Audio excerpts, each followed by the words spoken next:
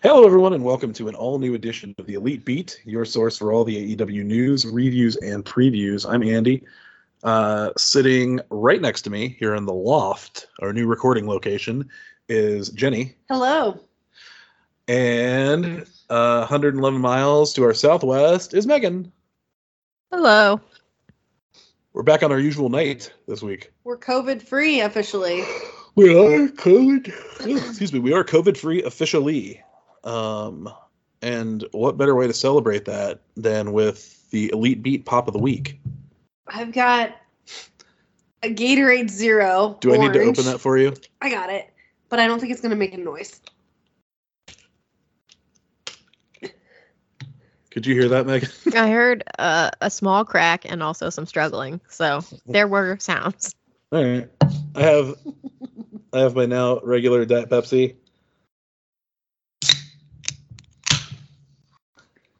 I'm excited to bring alcohol back to my side of this podcast, our side of this podcast, in a few months.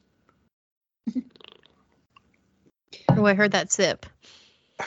Thank you. Well, I guess you didn't say you liked it, but I think that would sound weird. I'm holding up the alcohol, and I've got my Woodford Reserve zipper because, it's just an easy drink, easy to go. Here we go. And it's always the same bottle, and I'm always taking off the same cork. So there's still quite a lot left in that bottle. Well, yeah, it's not like wine. I don't go through it quite so quickly. But, I did get some fun. My mom got me some fun bourbon glasses for Christmas. So I feel like a madman. Are those crystal? No, they were affordable. They're blown glass. But they beautiful. look cool. Thank you. I'll tell her you like them. Yeah, I feel like a very fancy old man who should have a cigar. That's awesome. Have you seen those bourbon glasses that have the notch in the side for you to rest your cigar? Yeah. Those are sick. I don't like bourbon or cigars, but those make me wish I did. I don't like cigars, but yeah, the idea of look at this all-in-one thing for rich people. That's how I consider people who drink bourbon and smoke cigars. Just rich people. Fair. Let's talk about Christmas. Well, first of all, cheers, everybody. Cheers. Yeah. We're in that between Christmas and New Year's corridor. So let's talk about Christmas. Did anybody get anything? Did anybody get any good presents? Andy got me the best present. Oh, God. It sanitizes my phone. What's it called? Phone soap. It uses UV Yeah. rays, but it's safe. Yeah. Right? Yes. Okay, I'm not gonna. You're not putting your face in it, are you? No. Okay. It's like a tanning bed for your phone. Yeah. It is cool. It's pretty big, so you can put your phone in there, case and all. And I can only put my phone in there because I've got the Max, but Jenny's regular iPhone Pro, she can put her phone in there and her keys at the same time, close it up, and it does its thing for 10 minutes, and then you take it out, and whether it's a placebo effect or not, you feel like your phone's good and clean. It was really good timing. This is perfect gift. With the COVID, yeah. Yeah, for a germaphobe. All the germaphobes out there. Was that your favorite? Christmas present? Yes. Okay, cool. I got a new TV for Christmas. That's right. Nice. That was it's a shared present. Yes. So we got a new TV for the living room. It's sick as hell. We watched the first Avatar on there a couple nights ago, but the night before we went and saw the second Avatar, and it looked amazing. It was not in 3D because I can't do that, but thank God. But it's a big ass TV. It's Dynamite looks real good on there. Oh shit. And let's see. I watched another movie on there. I watched a movie with you, Megan. World War Z I watched on there, and that looked really good too. Yeah. How big is it? Did you say? 85 inches. Oh my God. Is it like the wall of your home? No, I think we can get 100 up there. Dreams. In 20 years when we replace this one. Yeah. We're gonna... But we got it mounted. It looks really nice. I'm real excited about the mounting. We got a lot of three of our TVs mounted. We still have one left to mount on a half wall that people seem like, why would you mount this? Yeah. To get it out of the way. Come on. Yeah. Yeah. Yeah, they don't seem to think it's a good idea, the professionals. I think you could do a hack job on that half wall and be fine. I just want now that the TV stand is gone downstairs, I just want the TV stand gone upstairs as well. It looks so much nicer. Eliminate all TV stands from the equation. Yeah. That's fair. Oh, and my in-laws got me a couple of comic book encyclopedias, one for DC Comics and one for Marvel Comics. So if I'm ever thinking, like, what are the Vision's powers, I can just flip to the V in the Marvel encyclopedia. And know. Yeah. So that's cool. How about you, Megan? You get anything good other than sweet bourbon glasses? Probably the most fun thing. I had a very practical Christmas, so the most fun thing was the bourbon glasses, and then she got me those because she also got me 1 month of a Bourbon of the Month club, so there'll be 3 bottles coming my way to try, which I think is very fun. That's awesome. Does it come from like multiple distilleries? Yeah, and it's like, random places that I have not necessarily heard of. So I thought I found it online and I was like, oh, this could be a cool gift and also like a good way to like try new things. So she got me 1 month, and I guess if I like it, I can just continue it. If not, it's still like pretty sweet to get 3 new options to try and have cool like glasses to drink them out of. So I'm excited for that.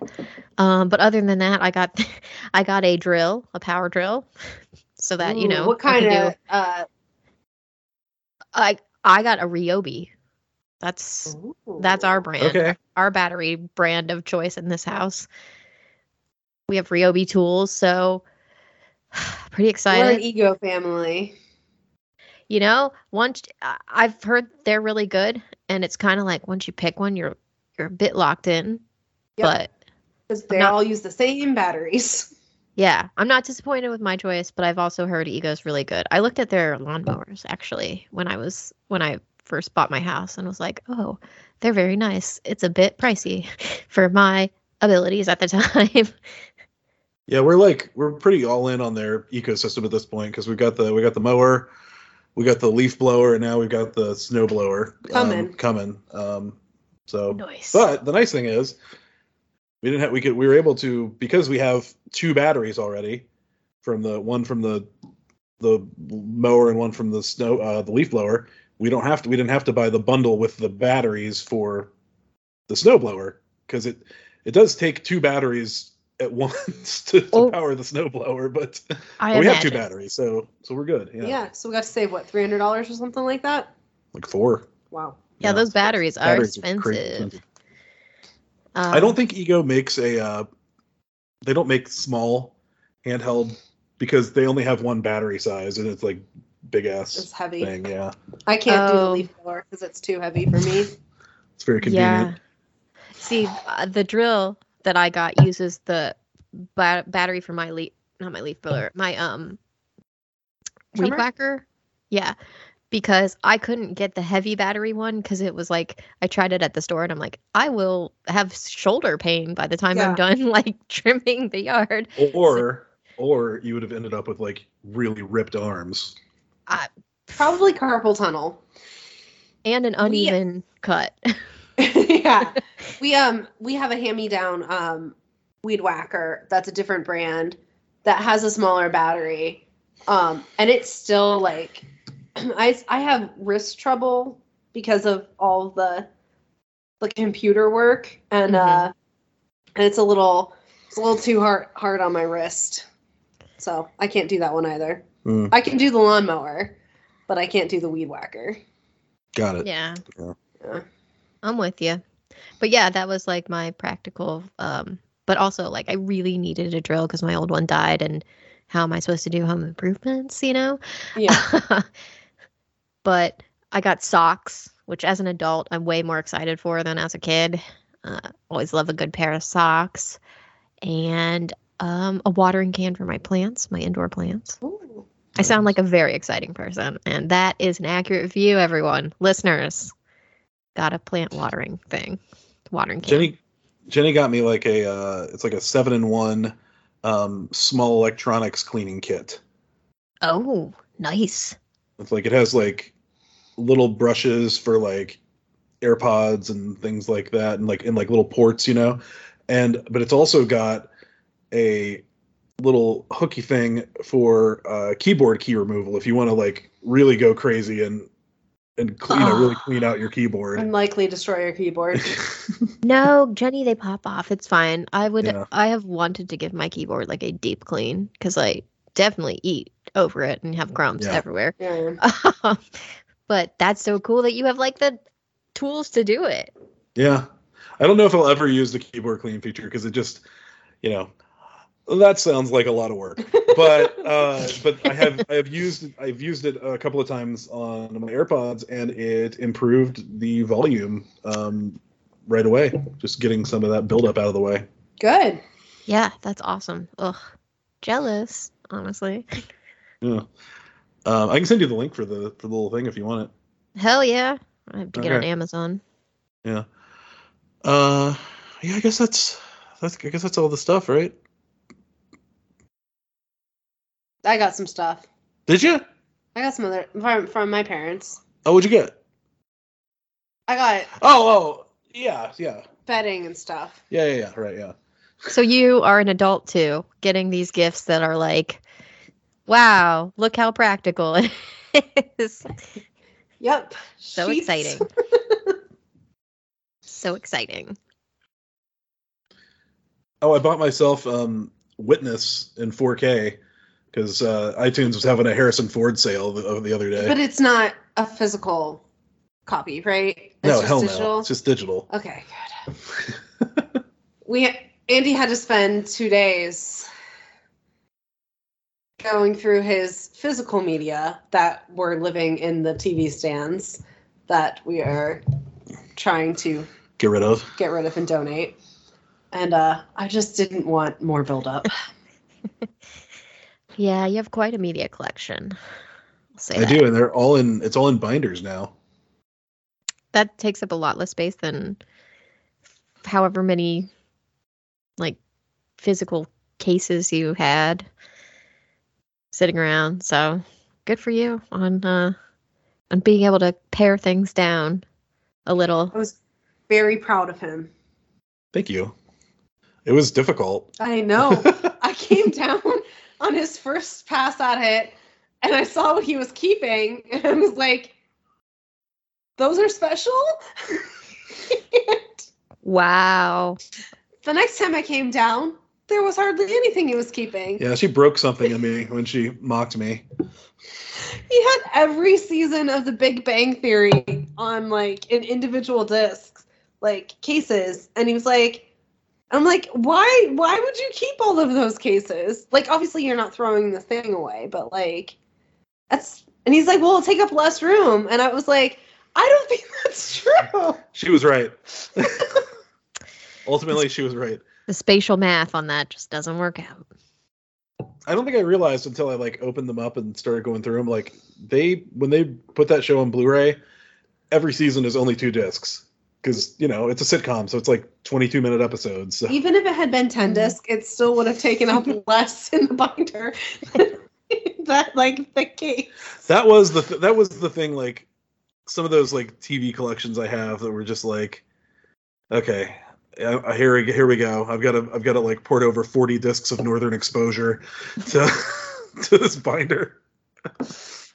This is just the Northern Exposure binder, like, just one for that. Yeah. Andy has 3 400 disc binders. I have 1 100 disc binder. And is yours full? Mine's pretty. Yours is pretty much full. It's pretty much full. Yeah. I have quite a lot of like my series get a little like Downton Abbey on Blu-ray takes up a lot of Yeah, space. and my 8 different versions of Pride and Prejudice, like that takes up a little bit of space. Yeah. No, we kept those, and we kept those physical. Oh. Your Pride and Prejudice collection is intact. Thank God.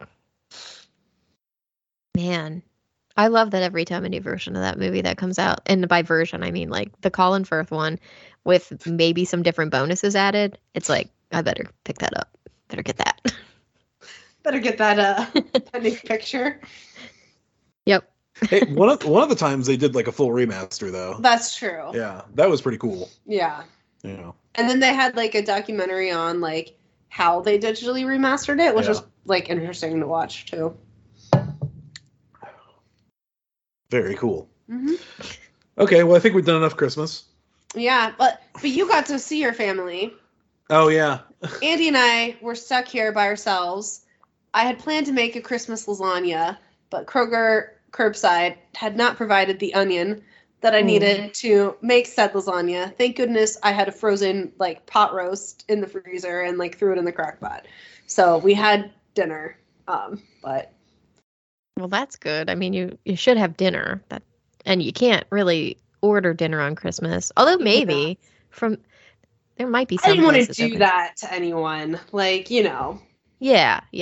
But some people don't celebrate Christmas and don't care. So Well, true. That's true. But the roads were still pretty bad. Oh yes, the winter storm was a thing for sure. Yeah. That's true. So, hope everyone had a happy holiday. Mm-hmm. And we move on. We talk about All Elite Wrestling. New Year's Bash. New Year's Bash. But first we got to talk about AEW Rampage Holiday Bash. Oh. Because that happened on Friday. Yeah, their New Year's Bash is going to be tomorrow. Yeah. The Rampage one. Yeah. As we were recording last week, because we recorded on Friday night, I did periodically think like we should have just waited until Saturday so we could just cover this fucking Rampage. But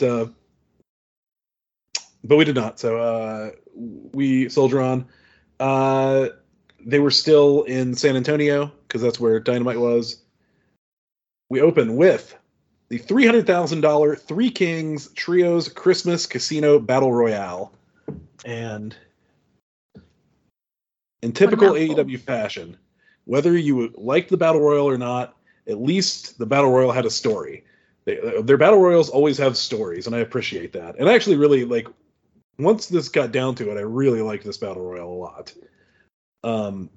Here are our trios. We started out with Best Friends and Orange Cassidy, Butcher and Blade and Kip Sabian, and Roosh and Ten, and who was their partner?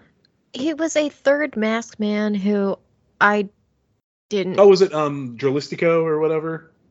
Yeah, I think so. It was somebody I did not recognize the name of.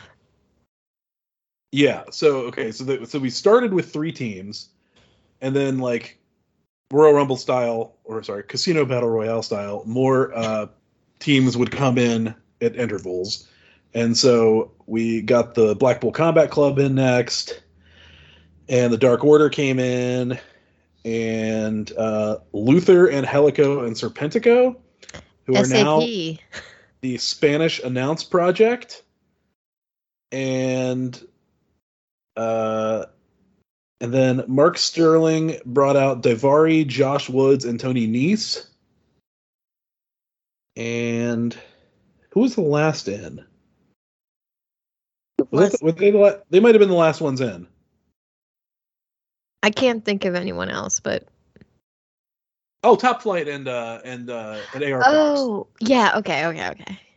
Yeah. So anyway, those are our teams, and it kind of came down to Mox and Claudio and Top Flight. And Megan, were you surprised at the outcome, or did you kind of did you sense a little magic in the air? I was a little surprised, but I was happy about the magic in the air because you know what? Give those those young guys $300,000, if that is in fact the case. They need the money more than Moxley and Claudio. It was funny to see AR Fox run back into the ring afterwards and be like, "Yeah, I'm gonna cut too." It's like, you didn't do anything. Yeah, because he got eliminated pretty quickly, didn't he? Like he was not there for long. Do you think they split it evenly with him? Because I feel like maybe time in the ring is how I would have split that money. I don't know. Number of eliminations. Something like that, but good for them, you know.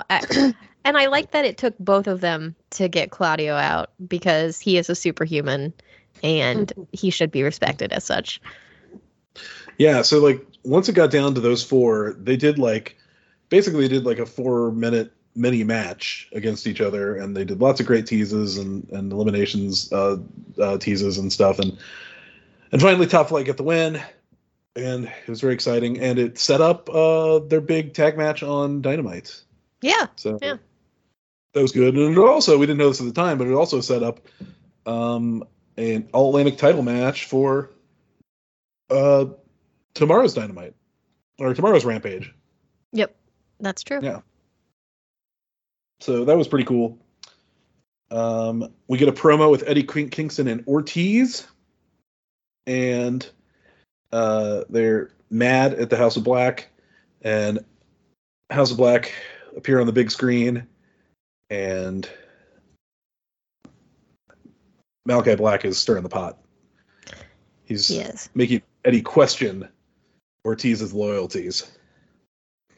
He made me question Ortiz's loyalties. They all lingered in the ring for so long, Eddie and Ortiz being like, "Hey man, did you know about this? Did you?" And then they kept shifting, so like one was behind the other, and I'm like, who is going to betray who? But neither of them did. Not yet. Not yet. That was a story we did not get any follow-up on Dynamite this week. No, maybe Rampage again. Maybe this is a Rampage tale. Maybe. Do you know Rampage did like a huge rating for Rampage for at least for recent times? I did not know, but that makes me happy because I was worried they were just slowly crashing down to sub 100,000 viewers, and that would be really bad for them. They ended up doing 566,000 viewers. Whoa. And a 0.18. They were 5th on cable for last Friday night, which is I can't even. That's like old school Rampage numbers back when they were good. I don't even know how to distinguish. It was the highest viewership they've had in almost a full year. It was this January that was the last time they reached as high as 566. Oh my god. Okay. Yeah. Do you think it's because it was the holiday and there wasn't anything else on TV for people to watch? I think that helps. I think that they've been like it's almost like they've been like low-key branding Rampage's Moxley show lately. That I think that helps too. Well, it certainly helped when they low-key branded, or not low-key, high-key branded it as CM Punk's show for a while. For sure. Yeah. Well, yeah. You just need a main star on it. Yes, absolutely. Yes. And what was I going to say? And also I think battle royals are, people like battle royals. They're fun. Yeah. It's a good way to get everybody out there and visible to remind you that they exist. Yeah. We had a skit with, Sammy Guevara and Daniel Garcia where, Daniel is kind of having mentorship forced upon him. And then he got hugged.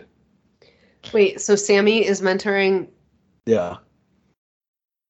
Sammy's mentoring? Yeah. Yeah, that's the end of the sentence. Kind of the joke, yeah. I kind of dig the Sammy character who's like very into being a mentor and is like hugging Garcia and just completely ignoring the fact that Garcia visibly hates being stuck with him. So I'm into this. I'm having fun with it. Unrelated, Sammy and Ty bought a house. It's true. It's got a nice pool. Where are they located? I don't know. I can't tell if it's Texas or Florida. I mean, those landscapes look pretty similar. Like, has like some like palm-like looking trees outside and has like a big like fenced in pool area. So it really could be either of those states. Good for them. Yeah. That sounded really stalkery of me. I just sort of meant I was curious on like where they decided to settle, not like. I mean, Megan, it was pretty stalker of me to try to figure it out, and I couldn't. So, and by figure it out, I mean I just looked at their Instagram photos. Mm-hmm. Speaking of Sammy and Google Ty, it. They have been stripped of their AAA Mixed Tag Team Championships. Uh-oh. They were booked to defend their titles in a triple threat last night, which is strange because Ty was in a match on Dynamite last night, so I don't know what was up with that. But they were supposed to be in a triple threat against Lady Shania and Octagon Jr. and Commander and Sexy Star 2 at AAA Noche de Campeones. Conan came out during the show and said that after the couple canceled 3 times, he had decided to vacate the titles. And did they actually cancel 3 times, or do you think that was storyline? Let's see. In the latest Wrestling Observer newsletter, it was noted that the reason Conan gave for the decision was not the actual one. Conan said the 2 had a list of demands before they would return, so he took the belts from them. Instead, the reason they didn't appear is because AEW pulled them from the event.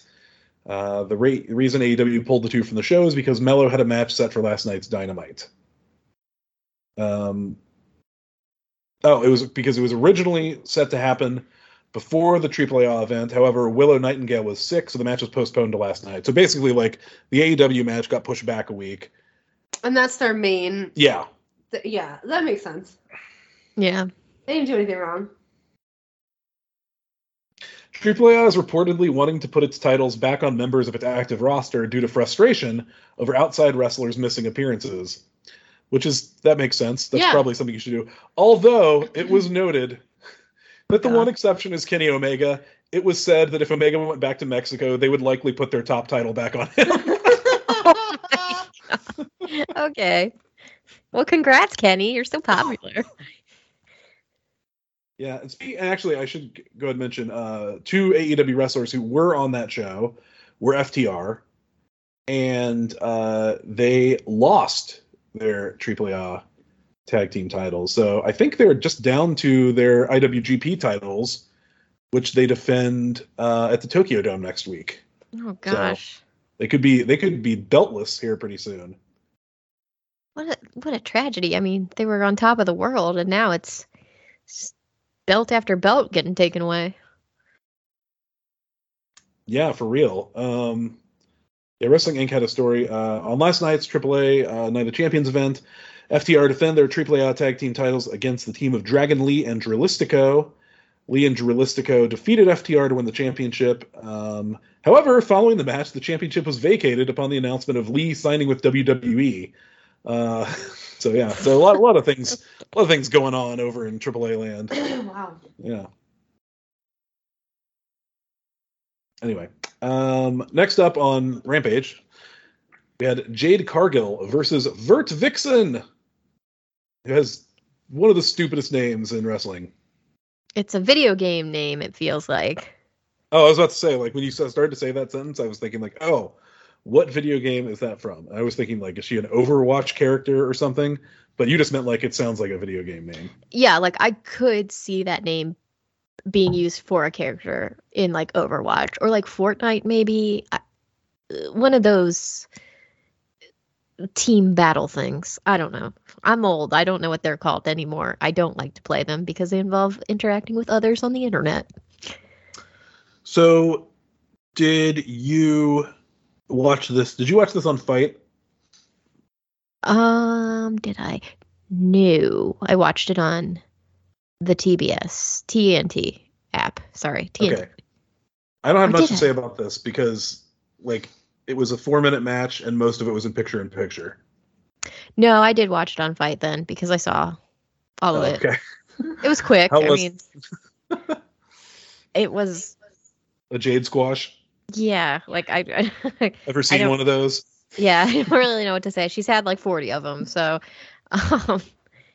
just that Vert Vixen was a local, so it was one of those where they brought in a local person to get smashed by Jade.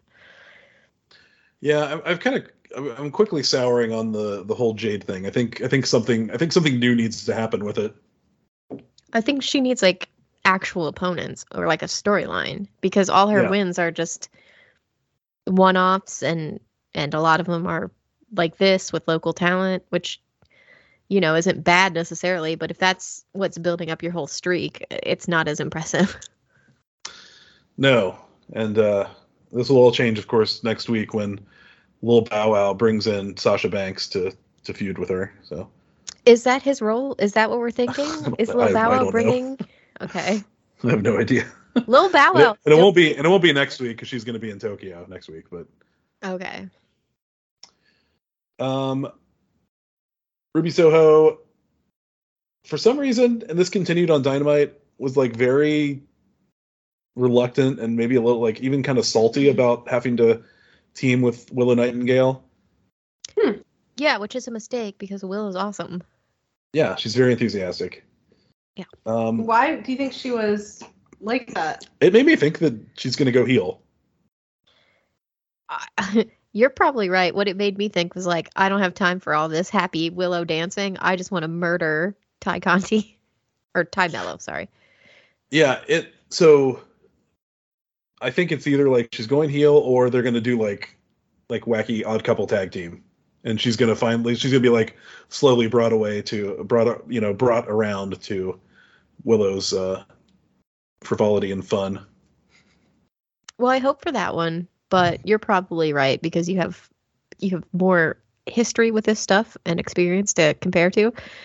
I do think Ruby would probably make a better heel than a frivolous Willow-esque character, but I love Willow, so I don't think she should be mad about teaming with her. I think she should appreciate the help. We have the latest chapter in the Book of Hobbs, where he beat up a guy in a parking lot this time. Yeah. Yeah, he seems really just like pissed off all the time as he's going through his old town. What do you think? What do you think they're gonna do with Will Hobbs here coming up? Anything? Can you think of a place for him to kind of fit in now? I don't know, because they're like building him up as this big, scary, like intimidating monster-esque dude, which I think he always has been, right? I mean, he's huge and he beats people up, but like they seem to not know what to do with those people because Brian Cage is gone, Lance Archer's gone. Are they just building Hobbs up to be another one of those where they're like, well, it's cool for a minute, and then we don't really know what to do with him?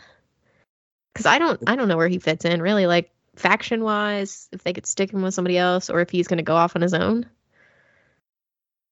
Yeah, it seems like Big Bill is the flavor of the week as far as that kind of role right now, anyway. So. Yeah, that's true. Maybe he'll come in and challenge Big Bill after Big Bill is done with Hook. Or Jungle Boy, or whichever of the two decide to fight him. Next up, we had the main event of the show. Anthony Bowens and Billy Gunn versus Jeff Jarrett and Jay Lethal. It is still not clear to me why Max Caster wasn't in this match. And I guess the answer is Lethal and Jarrett needed to get a win over kind of the Acclaimed, but not really the Acclaimed, to justify getting a tag title match down the road. That's what I've determined. That makes as much sense as anything. Are we sure that he's not actually hurt?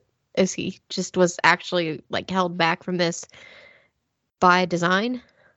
He didn't seem to be hurt. I mean, he was there doing his rap. He wasn't wearing like anything that would indicate he was hurt. True. He said he was going to send them back to the Impact Zone. Yeah. Well, he didn't really help out with that. I like the burn, though. Yeah. I liked the match. I thought it was a fun tag team match, but as you would expect, Billy ate the pen because he's the one who can kind of afford to in this situation, and And yeah, I don't know. I really liked the battle royal, and I liked the tag match at the end. So I'd say successful Rampage. Yeah, I thought so. Nothing you need to go out of your way to see, but a good show. Agreed. Okay, Megan, I think that takes us to AEW Dynamite. All right. Well, this week it is for the New Year's Smash. It is in Denver, Colorado at the First Bank Center. And we open strong with another like super hot crowd. Yeah. Oh, really hot crowd. I mean, I would argue they have a lot of stuff on this show to be hot about, but yeah, they were fired up, dude. And we started the show with Bryan Danielson taking on Ethan Page, so that's a pretty good way to start off. If you remember, Ethan Page is mad at Bryan Danielson for his perceived attempt to jump the line in taking on MJF for the AEW World Championship. Ethan Page actually earned the title shot, but Bryan Danielson is out there trying to avenge his wrestle dad, William Regal, who MJF betrayed and beat up. And unfortunately for Ethan, he can't get that win. I don't think there's any official thing that says he has to wait to get a title shot, but Danielson is going to go after MJF. He wins, and he gives Ethan the Bisaiku knee, and he puts him in a submission, but I think by the time he's in the submission, he's already passed out, so the match is ended because Ethan Page is unable to compete. They did not call it by name, but that was, in fact, the Regal stretch. Oh, okay. Why didn't they use the name? Because Regal's gone from the company.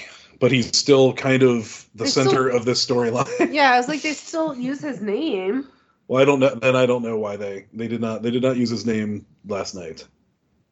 They're usually pretty okay with that sort of. I mean, they talk about WrestleMania, which always makes me uncomfortable because I feel like they're doing something wrong.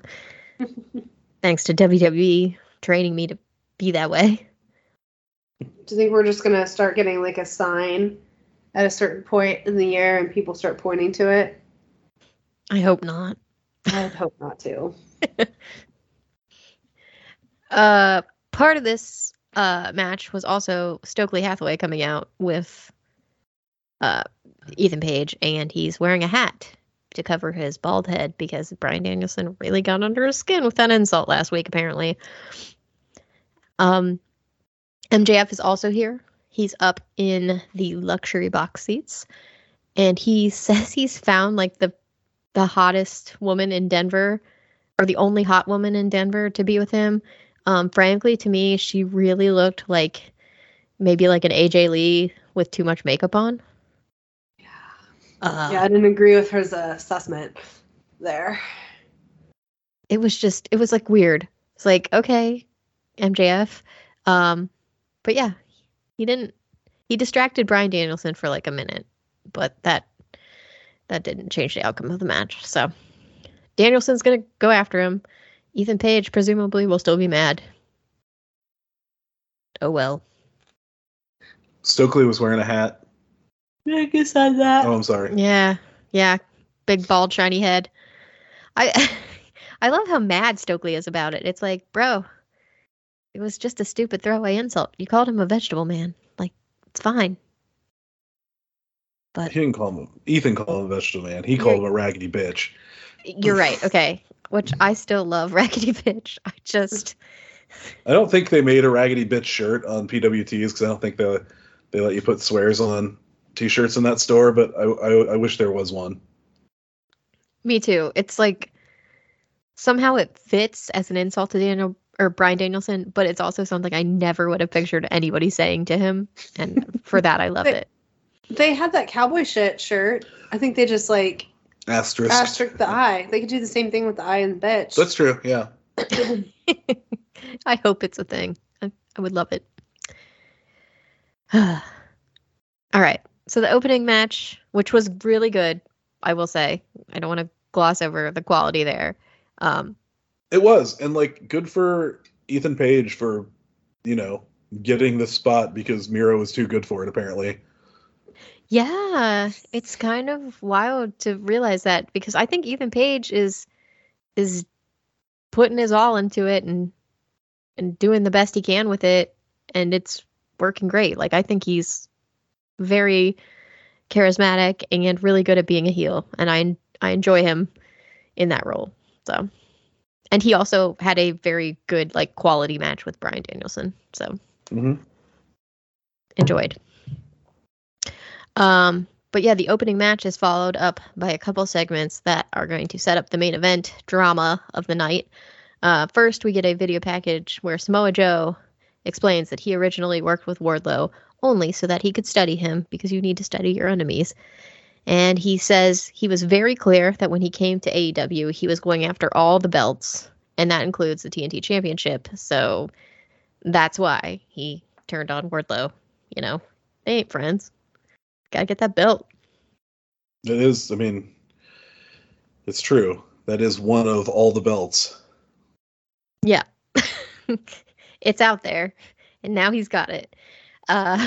So after hearing that, or seeing that video package, we go backstage where Renee is talking to Wardlow about how he's feeling going into tonight's main event, especially after hearing that from Joe. And Wardlow says, you know, Joe has a lot of powerful words, but tonight is about powerful actions. And as if Joe was listening, cue him running in and just beating the shit out of Wardlow with a steel pipe. Like really, really going after him. He takes out his right knee specifically. So Wardlow's down, and medical staff run out to help him. Did you see Renee like sprint out of the way? Yeah. She was saving herself. She and said that she said on Twitter that outfit. she said on Twitter that she ran track in high school, so she was prepared. Mm. Oh my god, that outfit. Yeah, it was like she was really leaning into that New Year's champagne bottle look. It was very sparkly. Yes. Very sparkly. Yeah, I feel like she just also has a lot of experience, especially in the WWE era of like, her interviews constantly got interrupted by people trying to kill each other. So she has to have a knack for that, for making the escape. But yeah, so there's a commercial break. And in that time, Renee is able to go to the medical area. So when we come back, she's there talking to Adam Page to check on his status. And he snaps at her. Of course you'd want to know, because, you know, she's Mox's wife. I love that was a nice touch. And he like kind of immediately apologized for it too. Yeah, he turned around right away and was like, "Sorry, that was rude of me." You know, He's obviously, yeah, he's a good boy, and he says he's frustrated because he doesn't have an update for her, because things are kind of week to week at this point as far as his clearance status, and you know, he just thinks things aren't going well. But the doctor who was there lets him know that he's been following the concussion protocol well, and he's taking care of himself. So if he could just stop going after Moxley in like 2-ish weeks or so, he'd probably be ready. And so Adam does some quick math in his head and is like, 2 weeks, that's when we're in LA. And then he sort of, with that information, resolves like, okay, I'm going to be ready. and he is surrounded by the Dark Order too. So he's just like, yeah, guys, let's do this. Like, continue checking me for concussion stuff. What if, spoiler alert, what if LA is Moxley versus Hangman, grudge match, Elite versus Death Triangle, Escalera de la Muerte, and Britt and Jamie versus Saraya and Mercedes? Good Lord, that would be packed to the brim. I feel like the biggest Dynamite back ever. From Japan by then? Yeah. Her appearance in Japan is the 4th, and that Dynamite is the 11th. Oh, okay. Oh, that would be amazing. Yeah. Oh. I really hope that it's her. They have completely stopped talking about it.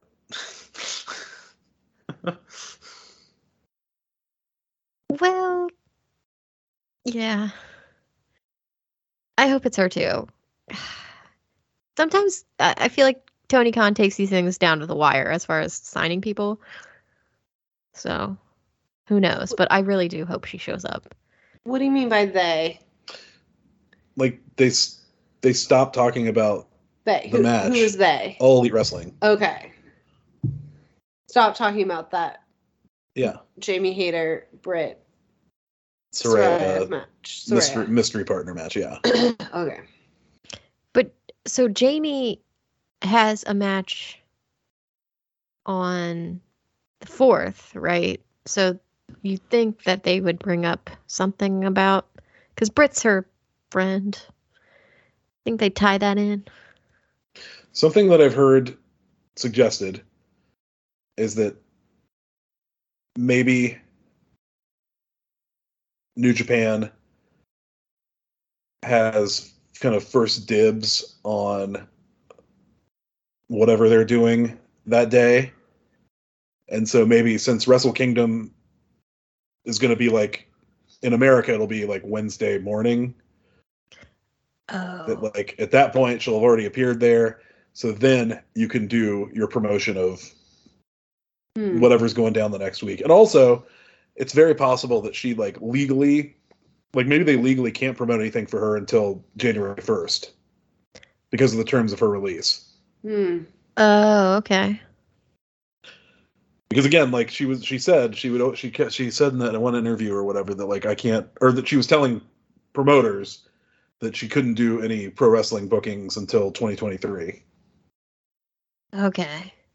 Well, hopefully it's that then, because that would be great. If it's just a matter of legally, I can't tell you it's happening. Yeah, it is weird. It is weird that they started the angle and then like dropped it cold, though. You know. Yeah. Maybe they got like a legal letter or something. Yeah. Maybe. But they didn't even like. They hadn't even. You know, they didn't do it. They didn't just say anything. They just said like, Saraya, you pick a partner. And she was like, okay, I will. What's all this then? Yeah. Oof. I hope it works out though. I hope that's what happens because man, you got me all hyped for it now. We shall see. I think there's a very good chance at least 2 of those matches could happen. Well, definitely 2 of them are happening. Oh yeah. Well, definitely one of them's happening. Well, the Hangman Moxley thing.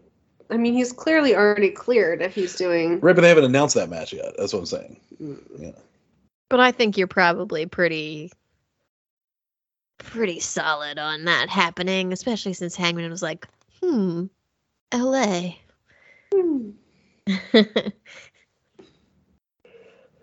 Either way, it's going to be good. If it's only those 2, I'll take it. But I would like the 3 you listed. Mm-hmm. For now, though, on this here show, the next match is Top Flight taking on Moxley and Claudio. And if you remember from Andy's Rampage recap, both members of Top Flight eliminated Claudio to win the $300,000 Three Kings Battle Royal on last week's Rampage. And Moxley and Darius also had a singles match recently, so there's, I guess, some heat there. But logically, I mean, it makes sense. The veterans are taking on the young up-and-comers. And while the Top Flight boys, they aren't able to get the win, they are able to put up a very intense fight. And the announced team implied that maybe by doing that, earn the respect of the BCC. Claudio was the one who got the pin on Darius Martin after giving him like one of the most intense uppercuts we've seen from Claudio here at AEW, but also like prior to that, basically knocking him out, like doing a series of moves where Darius wasn't really moving around. So like the implication was it took a lot to take this young man out. Yeah, for sure. Yeah, and really good match. I liked it a lot more than the Moxley Darius singles match. Yes, I agree. Yeah. Claudio is such a strong boy, and he, at one point, the crowd demanded the giant swing, and so he tried to get Dante to swing, and Dante got pulled out of the ring by his brother, Darius, who then got caught by Claudio, and so he was swung around, and Dante tried to save him, and to get to him, he had to like do like skip it style jumping over his own brother, which I thought was just so excellent. It was the best thing on the show. Yeah, it was great. He like did a couple jumps and then knocked Claudio, like his grip on Darius loose, but it was just like awesome. So well done. So yeah, great match. And you know, I think Jenny would appreciate the way Excalibur described Claudio's win. He said a champagne shot with a sparkling finish from Claudio Castagnoli. Beautiful. Yeah. So far, this show is pretty good, I have to say. I was like, damn, Dynamite, we're going for it. I really enjoyed this match. This was my favorite of the night. Yeah. Very fun. After that match, Renee is back with us, talking to a whole group of people. She's got the best friends, Orange Cassidy, Danhausen, Kip Sabian, and Penelope Ford there with her. And apparently it was Kip who specifically asked for this time to address the best friends. He lets Orange know that because he has eliminated him from the Battle Royal, and because, you know, of all the history they have leading up to that point, he thinks that he should get an All-Atlantic Championship title shot. And Trent interrupts him and says, whoa. By your logic, I should get that shot because right after you eliminated Orange, I eliminated you. And Kip looks a little like, what? And then Orange is like, no, that's true. Yeah, Trent gets the shot. And so, like, Trent goes, are you sure, man? Because I feel like Trent thought that was agreed to too quickly. Like, you're underestimating me. But Orange is like, yeah, you get the shot. And so they arrange for having a match, that title match on Rampage. And Kip is like, he comes around and he's like, all right, I'm not upset anymore. I'm excited to see how this plays out because he's hoping that the best friends fight and become, I guess, no longer friends. I don't think that's going to happen, but it seems like the way Kip's expecting it to go. So we'll see. Trent. I think Trent has a legit shot. Is it weird to think that?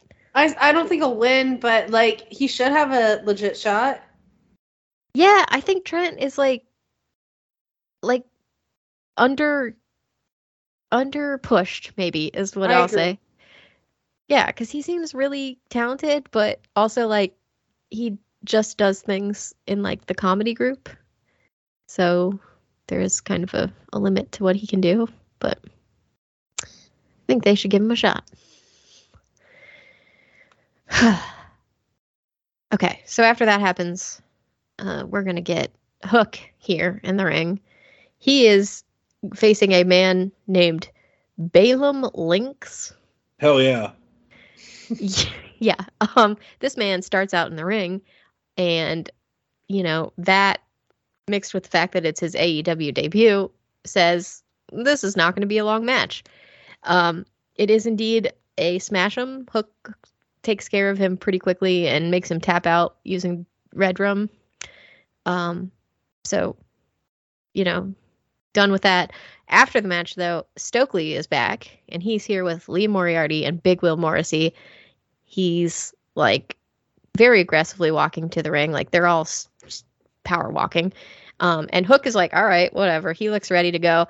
Jungle Boy, though, runs out and takes out Lee Moriarty on the ramp. And then this allows Morrissey to get in the ring, and he and Hook face off against each other, but it's more like face to chest because Hook is not tall and Morrissey is huge.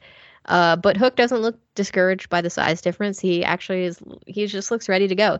And he tries to do some move on Morrissey. Maybe he was trying to suplex him. I don't know. But he manages to lift him up a few inches before Morrissey kind of squirms out of his grip. And then he goes to like do a move on Hook. And Jungle Boy is here with a 2x4, I guess he picked up along the way. And he starts hitting Morrissey to keep him from getting to Hook. And eventually Morrissey rolls out of the ring, is like, I'm done with that. And so Jungle Boy and Hook standing tall in the ring, the bad guys sort of doing the back up the ramp deal for now. The Jungle Hook. The The Jungle Hook, yes. Man, this was my favorite thing on the show. I am so excited that Hook is in like a real feud now. This is like, I feel like this is the first time. Yeah. Even with the thing with him and Action Bronson against 2.0, that was like 1 week and it was done, you know? Like this is like we've had like 3 weeks of angles now. Yeah, and like the comedic size difference between him and Morrissey is I'm excited to see how they throw each other around. When he finally does suplex Morrissey, like the crowd is going like they're gonna have to like raise the roof because it's going to blow the lid off the place. So true. Whenever Yeah. I wonder, I'm thinking about like where they're gonna be in the next few weeks and like what the right city for that match is. Well, Hook's from New York, right? Where's Morrissey from? I don't know where Morrissey from. Jungle Boy's L.A. So Oh, that yeah, could be okay. another. That could be We'll have another a big match. Los Angeles. That'd be another big match for that Dynamite. Ooh, all right. I'd be into that. Mhm. Good stuff. Okay, so while that was happening, I guess backstage, Jericho's there. Before he speaks, we get a quick video package that runs down the rough couple of weeks Chris Jericho's had. He's gotten beaten by Action Andretti, obviously, and then last week he got rejected by Ricky Starks when he asked him to join the JAS. It's very embarrassing for him. But he's here in person to address Ricky Starks directly, and he's just basically bitter. He's like, hey, you turned down the opportunity of a lifetime by rejecting my invite to join the JAS, and I'm going to school your ass on Rampage next week in Seattle. So, so that's a match that's going to happen next week, not this week. Jericho and Starks is next week on Dynamite in Seattle. Oh, I put Rampage for some. I was like, it can't be tomorrow, but it also, that seems like a really long way to go. Okay, yeah, that makes more sense. Dynamite. I believe Rampage is actually live next week. That's nice. Because I think they're doing one of those. It's Rampage, baby, and then immediately followed by Battle of the Belts. So they're doing like one of those like 3-hour blocks on TNT next Friday night. Oh, so is Rampage going to be live in Seattle, or are they moving? Portland, I think. Okay, interesting. Yeah. So I will. I'm interested to see what they throw on that Battle of the Belts show because the track record's not great so far. It is not. That should be All right. Tony Khan's New Year's resolution to improve the quality of Battle of the Belts. Yeah, because like really, what is the point if it's going to be kind of the quality level that it currently is? Seems useless. Mm-hmm. Well, here's hoping Tony makes that resolution. For now, on this show, Renee is backstage with Swerve and Parker Boudreaux and that guy who is a baseball player with tattoos all over his face, whose name we still have yet to learn. Has not been said on the television once. No, but we did. Oh God, is it like we got a name for the stable though? Mogul Affiliates. Mogul Affiliates. That's right. Yes. Swerve's promo was funny because he was just like, everybody knows Parker, and I'm like, I mean, I know Parker, but like, does everybody know this guy who's just like in the Daivari stable? Like, I don't think so. And then he was like, and this guy, you'll just have to wait to hear about this guy. It's like, what the fuck? I was like, why? His story cannot be that long. Like, what? Just tell me his name at a minimum. He's standing right there. Like, okay. Yeah. And also, side note, does that mean the Trustbusters are just done? Because Daivari showed up with Mark Sterling and his group. Right. And Parker Boudreaux's here. I don't know. I mean, we have seen evidence in the past that if you were in a dark tier stable, you can be in two at once because JD Drake is a wingman and a what do you call it? He's also in that tag team with the Workhorsemen. Oh yeah, you're right. So you're allowed to like kind of do stuff like that. So I don't know. I'm never convinced that I'll never be convinced the Trustbusters are gone. Okay, that's actually a good point. I would guess feel too bad for Sonny Kiss. Man, Sonny Kiss, they gotta do something better with you. I saw Sonny Kiss wrestle last week because I watched Dark Elevation for some reason. Was he presented as like member of group or like? Yeah, it was like a 6-person tag. Oh, okay. I miss Sonny Kiss. Yeah. Never on television. Ugh. Crime. Yeah. Okay, well, yeah, you're right though. Like, who knows who Parker Boudreaux is? And Guy, who's nameless. But Swerve seems confident in their abilities because he's like, I had to let Keith Lee go, and I've replaced him with something better in my Mogul affiliates here. Wheeler Yuta, of all people, interrupts and is like, Swerve, I don't like the way you do business. He says he's cool with all the violence that happened with Swerve. He thinks that's great. BCC loves it. But he's not really into the way Swerve handled, like, bringing his 2 helper guys into the mix to get rid of Keith. Thought that was, kind of shady. So he's like, why don't you and I, one-on-one, match on Rampage? And Swerve's like, sure, whatever. He seems really amused by this Yuta child who came up to him and started some stuff. But we'll see.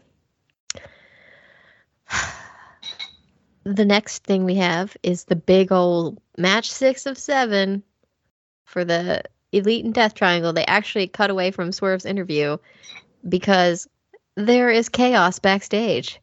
And this is the beginning of the Falls Count Anywhere match with these 2 teams.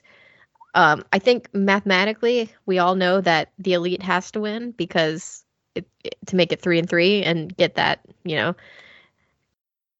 Escalera Muerto? The ladder match. Escalera de la Muerte. Yes, okay. Yes, good. So naturally, I was like, okay, well, the Elite are going to win. But that did not, quell the excitement of this match. It was very wild. Falls Count Anywhere. They did a lot backstage before moving out into the main area. And, a lot of talented people in this match who are willing to hurt themselves, is what I'll say, but do it with cool high spots and bananas ass moves. So what a freaking match this was. Mm-hmm. And Kenny Omega is the one who wins it by putting Rey Fenix through a table with the one-winged angel. So, like, it was off the stands, I believe, into a table. But at the same time, Pac had Matt Jackson in the Brutalizer in the ring, and Matt Jackson didn't tap until after the one-winged angel pin had gone through. So Pac was pissed. He was really mad. Who do you guys think is going to win the ladder match? Elite. You think they're going to get those titles back? Mm-hmm. Me too. I've been going back and forth on this. I'm kind of thinking right now, I'm thinking Elite because I'm thinking they're going to want to do Elite versus House of Black soon. Okay. I was going back and forth, and I think I'm landing on the Elite because they had the titles and then they got taken away from them for reasons unrelated to storylines, and and maybe Death Triangle will get another shot later, but they were always the stand-in for the Elite being gone. Is what that sounds dismissive, but you know what I mean. I think got to hold them for quite a while because they were gone for quite a long time for reasons unrelated to storyline. Yeah, exactly.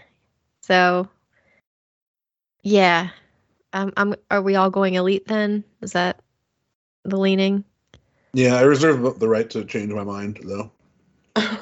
You're allowed. I think you only have to lock in picks when it's a pay-per-view. Right. Okay.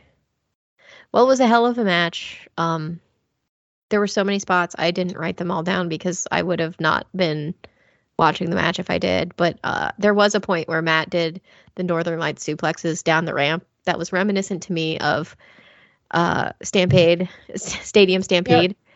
Only there was no cutaway because he was actually doing them down the ramp. That was my favorite spot of the match. Yeah, it was pretty good. And then Nick did while he was doing one of them, Nick did like a move like over top of him. Kenny did.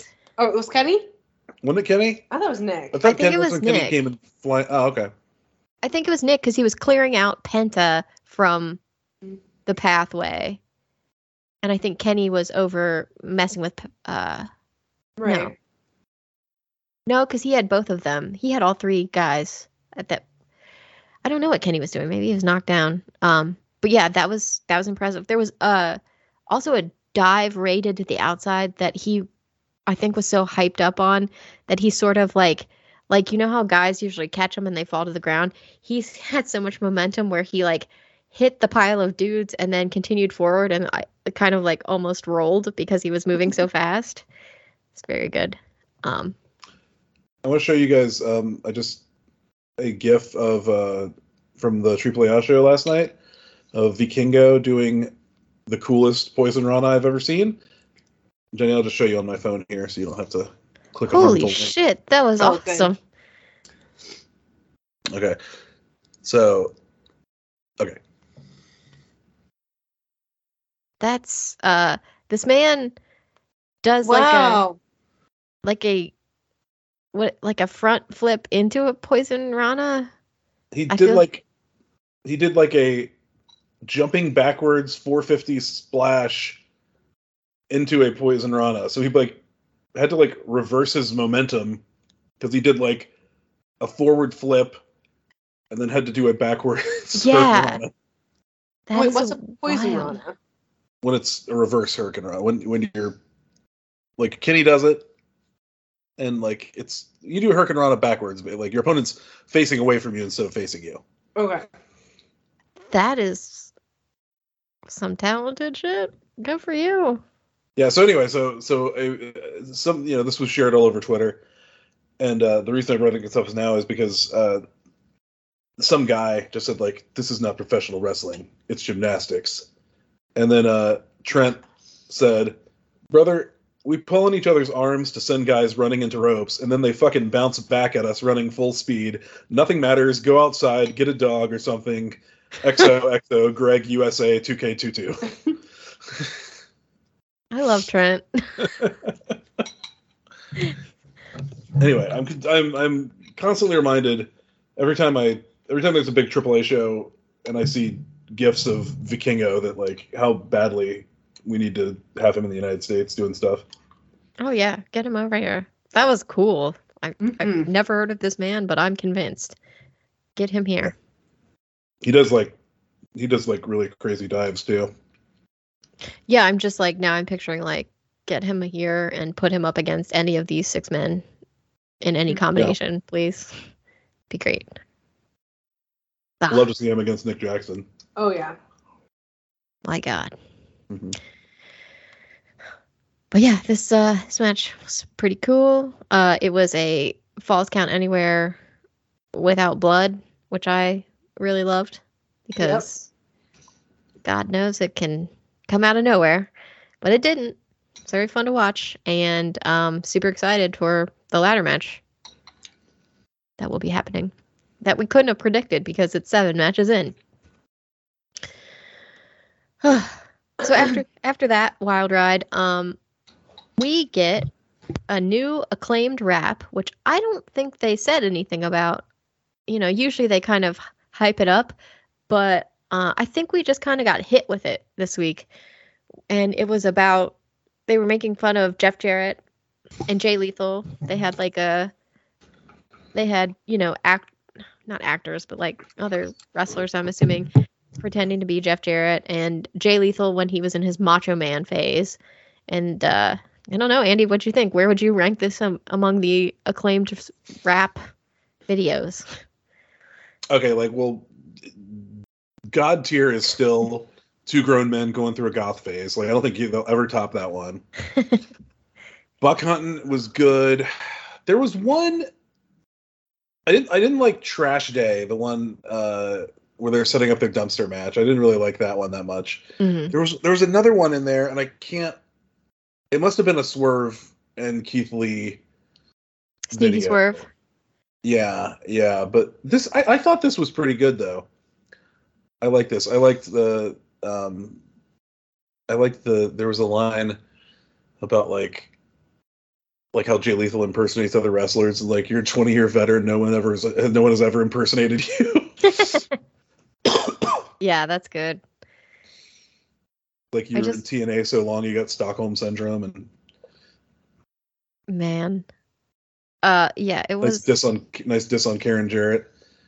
The former Karen Angle. Yes. There was that. I was like, oh, damn, I don't know that story, but seems like a sick burn. I mean, it's not much of a story. I mean, well, no, it is a story, but it's pretty straightforward. It's like, Kurt Angle was married to a woman named Karen.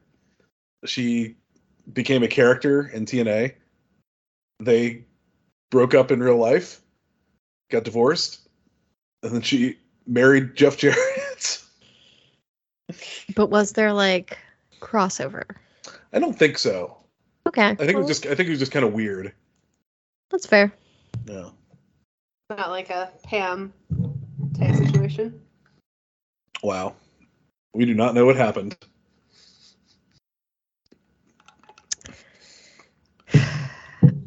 Yeah. Okay. So the raps, though, I could not remember all the lyrics, but the video was entertaining. I love that they're like, Billy Gunn, you have to be in it, and so he just like pulls a hoodie over his head and sort of stands in the background and like bops.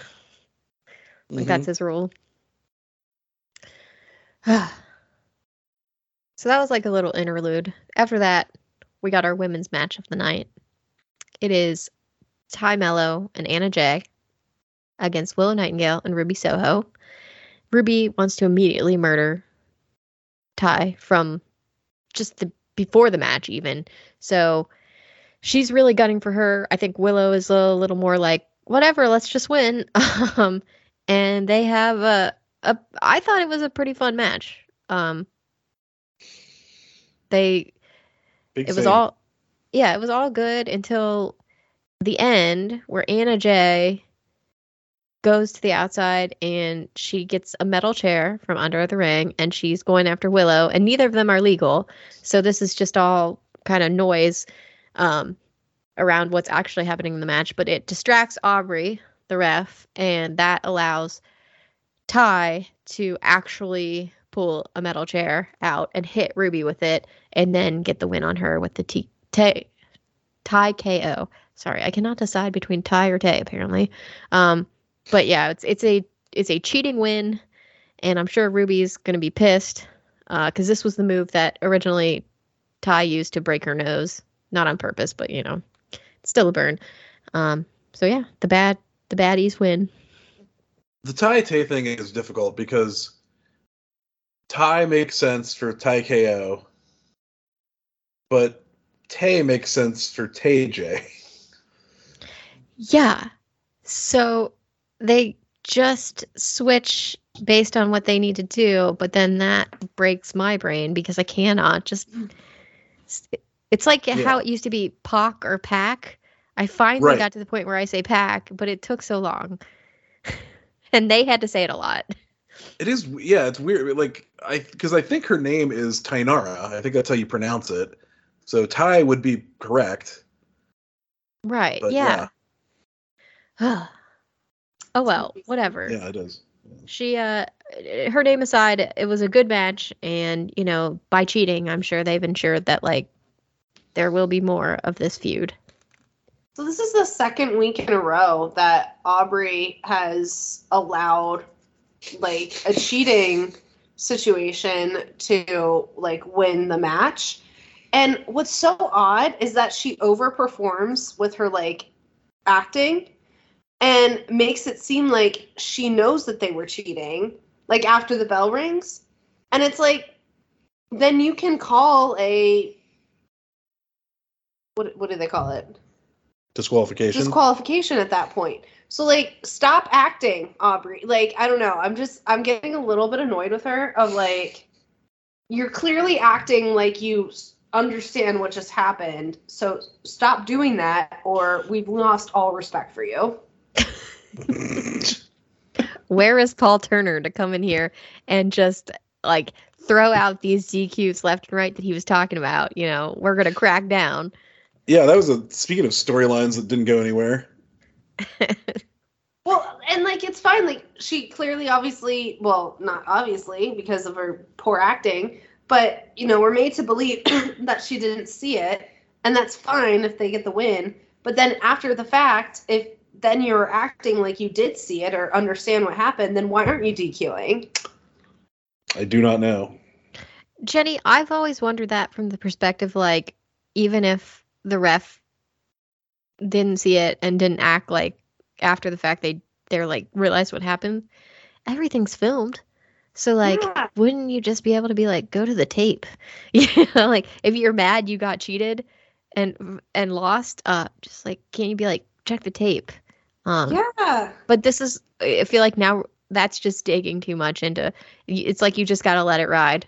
You have to like. Well, and I get that because there are like specific rules about like reviewing plays or, you know. In football, I don't think Well, there's no, any I know, wrestling but so I rules. could see how they could like come over to wrestling. But this is like, if you're clearly acting like you know that they were cheating, then why aren't you DQing it?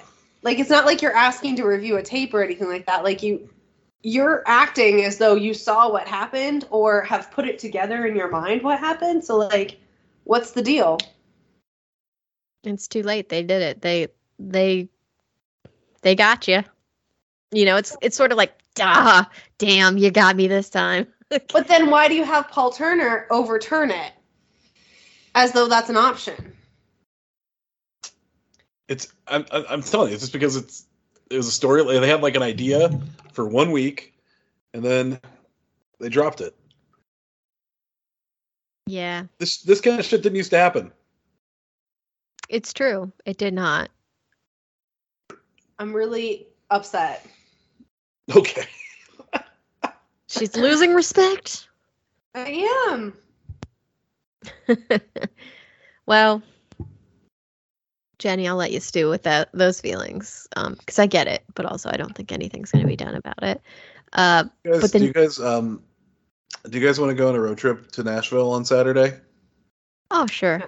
No. No? You don't want to go to a New Year's Eve party at the Woolworth Theater hosted by Jackson Brittany of Vanderpump Rules? No, I fucking do not. Okay. All right. I thought it was agreed too important to quickly. check. I agreed too quickly. We will go stalk their wedding, but not this New Year's party that they're hosting. It's true. This feels like a lot more effort and a lot more like hangovers. Yeah. All right.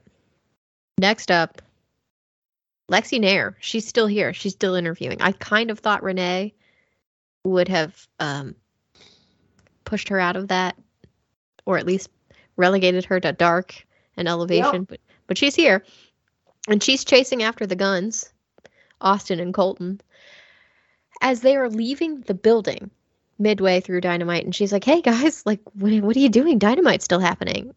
What?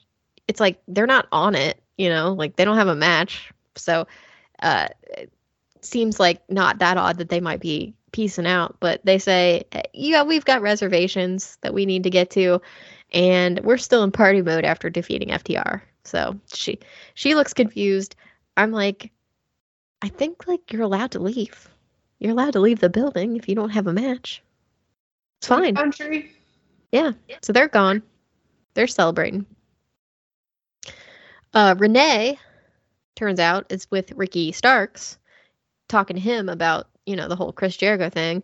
And, he getting his reaction to Jericho's earlier statements about how he's going to kill him on Rampage, or on Dynamite, sorry. I wrote down Rampage. It's Dynamite.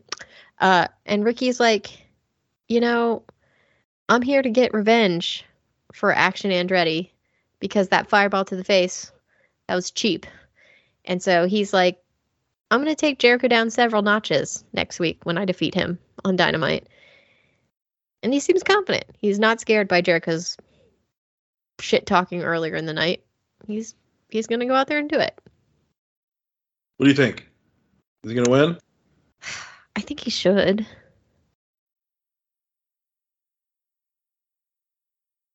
Oh no. Jenny, you haven't done the wrestle math? I can't compute this wrestle math. I think he's going to lose. I think he's going to beat him eventually. I think this is the first match, and he's going to lose, and it's going to be unfair. You think Jericho's going to cheat then? Going to use the bat maybe? What was the good insult that he used against Jericho that Jericho repeated? I actually thought it was really funny. Was it like jazz ass? Jazz holes? Jazz holes. Yeah. He's like, I like that one. That was I like that. I actually did like that one. Yeah. I still like the divorced dad, where he dresses like a single dad on his 5th divorce or something. Yes. Ugh, good stuff. I hope Ricky wins. I guess I could see it going either way, where like this is his first big win, but I guess it does make sense to like keep the story going, because if he wins, Jericho's had such a rough time that it's probably disenchanting for him, disheartening for him. Whereas if he beats Ricky, it gives him a little new life and things to brag about the way Jericho does. So I can see that. All right. We'll find out next week. For now, the main event is here. We've got Samoa Joe versus Wardlow, and if you remember, the last time we saw Wardlow, he was getting pretty beat up by a steel pipe. So there was a question about whether he's actually going to be able to attend this match for the TNT Championship. Joe goes out first, and then Wardlow's music hits, but he does not walk out. And Joe gets on the mic and he says, your one true king of television, am here. But I don't think Wardlow's going to be, because I couldn't find him backstage before the match. And so I started to look for someone to stand in, and I couldn't find anyone. And he says, I even called up the Denver Broncos, and they didn't have anyone to send over. But that's okay, because you guys can't handle another L. And I loved it. That was some good local heat that he got. But at this point, Wardlow does hobble out, and he is flanked by medical staff who are all trying to tell him this is a bad idea. But nevertheless, he enters this match, and he puts up as much of a fight as he can. Like, his right knee is all busted, and so Joe focuses on it the whole time. At one point during the picture-in-picture segment, Doc Samson is called over to check Wardlow's knee, and this group of quote-unquote EMTs run over. They have no equipment with them. They look absolutely terrified to touch Wardlow in any way, as if they might break him. And I'm just like, good job, guys. Way to EMT. But, they're all like, don't go in there, Wardlow. He goes back in. And ultimately, he does lose because he's a broken man. And Samoa Joe puts him in a rear naked choke until he passes out. He refuses to tap, but he does lose. He does lose. It was a good match. They gave Wardlow an out. It can't be over because A, they gave him an out. It was so unfair. And then B, what happened after the match? After the match, Wardlow gets up, and there's a moment where Joe looks like he might be like, I respect you secretly. but instead he hits him in the face with his belt and knocks Wardlow out, which is like a true heel move. Good for Joe. And then he goes and finds a toolbox under the ring and gets a pair of scissors out. Paul Turner, our ref, who definitely is all about DQs and rules, he tries to stop him, but Joe just like headbutts him, which I'm sure will result in a fine. But Paul Turner's knocked out. And Joe goes over to Wardlow and he grabs that man bun and he cuts it off. So Wardlow has no hair anymore. And he holds it up and is very proud of himself. And then Darby's music hits. And Joe turns and he looks sort of amused by this and waits for him to come out the tunnel. But instead, Darby surprises him from behind and hits him in the back with his skateboard. And this makes Joe flee the ring. And Darby picks up the TNT championship and is like, yeah, I'm coming for you, bitch. And that's how it ends. But Wardlow has no hair. Megan, how do you feel about Wardlow's Samson hair? I'm a little sad because I think he'll rock like a normal dude cut, but I also thought he looked really good with the long hair. I agree.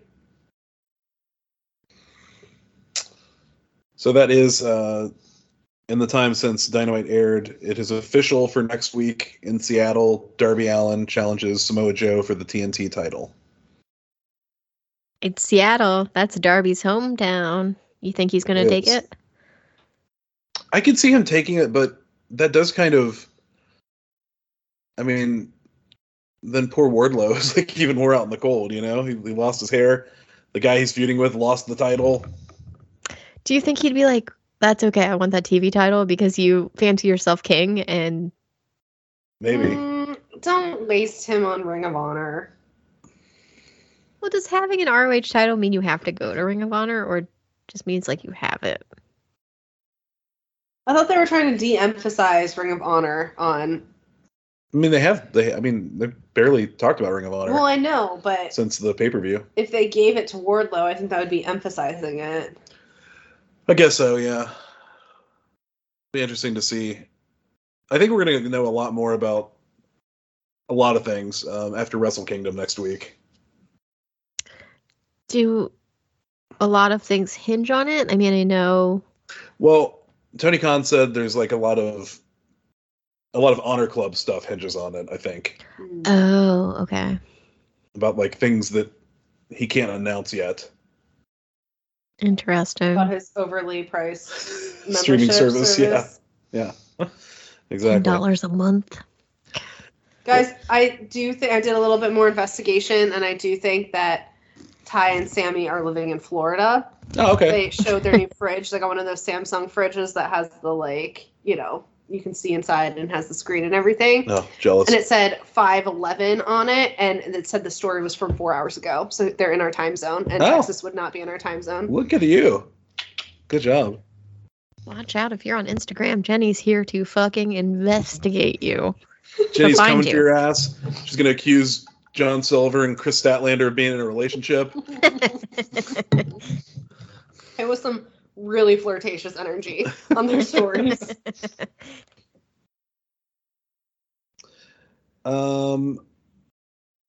Yeah, so the one thing I'll say about Darby and Joe is, they did that match a few weeks ago for the TV title, and it was great. So I'm super up for them doing a rematch. I feel like if they're going to do it in Seattle, I feel like Darby should win. Yeah, wouldn't it be kind of like a downer if he didn't? And usually AEW gives that sort of, nice pop to the local guys. Yeah. Yeah, for the most part, yeah. Unless they have I think there have been a couple times when, the hometown person has lost, but it's usually the exception to the rule. Yeah, and usually them lose on their birthday in their hometown, like Natalie. Right, yeah. They don't punish you for existing. There'll be such good heat. God. All right, well, that was Dynamite. Good show. So that just leaves the Elite Beat plug. of the week, and I will go first this week because I have something front of mind I want to plug. I want to plug seeing Avatar: The Way of Water in the Dolby 3D format, if possible. Jenny and I went yesterday. As I mentioned before, we watched the first Avatar the night before on Disney Plus. But we went yesterday to the theater, saw it in the Dolby 3D format at AMC, and it was. And I've thought about this for over 24 hours now because I didn't want to make big bold proclamations, but it was the greatest cinematic experience I've ever had in my life. That's a pretty bold proclamation. Yeah, that's why I wanted to wait a while before making it. Okay. So like 28 hours feels about right? Yeah. It was the most visually stunning movie I think that has ever existed. The way James Cameron uses not only the 3 dimensions but also variable frame rates he played with in the movie. Like it's a totally different frame rate when you go underwater in that movie, which is super cool because it made everything seem like more like vivid, and it was very like kind of like it kind of reminded me some of like Gemini Man, Megan. Oh yeah. Some of that stuff. But anyway, so like I know you are not a go to theaters person, but I cannot recommend this enough. This is an experience. How was the 3D as far as like I saw the first one in 3D at the theater. Yeah. And I appreciated that it wasn't so much things like flying at your face as like atmospheric and like that sort of thing. Did he stick with that plan? Because I like that type of 3D where it's more like you just feel like you're in it and not. I think so. Okay. There were a couple things that kind of came out towards you, but most of it was just like layering in like a full bodied type of imagery. Yeah, like giving you like depth of field. Yeah, and, thank you. Yeah. Okay, that's good to know. I don't love 3D. I don't either. And I think it's because most of the 3D movies that come out are not designed with 3D in mind from the very beginning.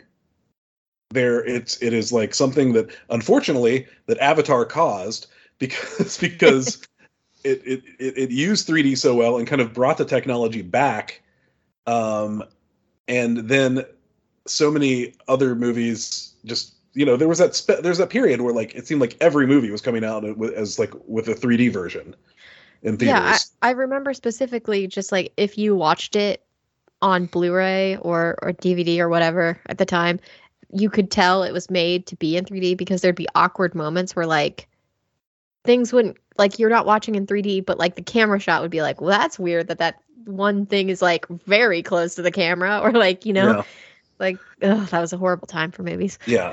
No, I think like intentionality is the main takeaway I have with the way Cameron uses 3D. It's like, this is his vision. This is, it took him 13 years between movies to get this one made. I think this is a better movie than the first one narratively. And obviously like the technology's come a long way too. It's incredible. Sigourney Weaver, her performance is like unbelievable to me. I thought she was so great in this.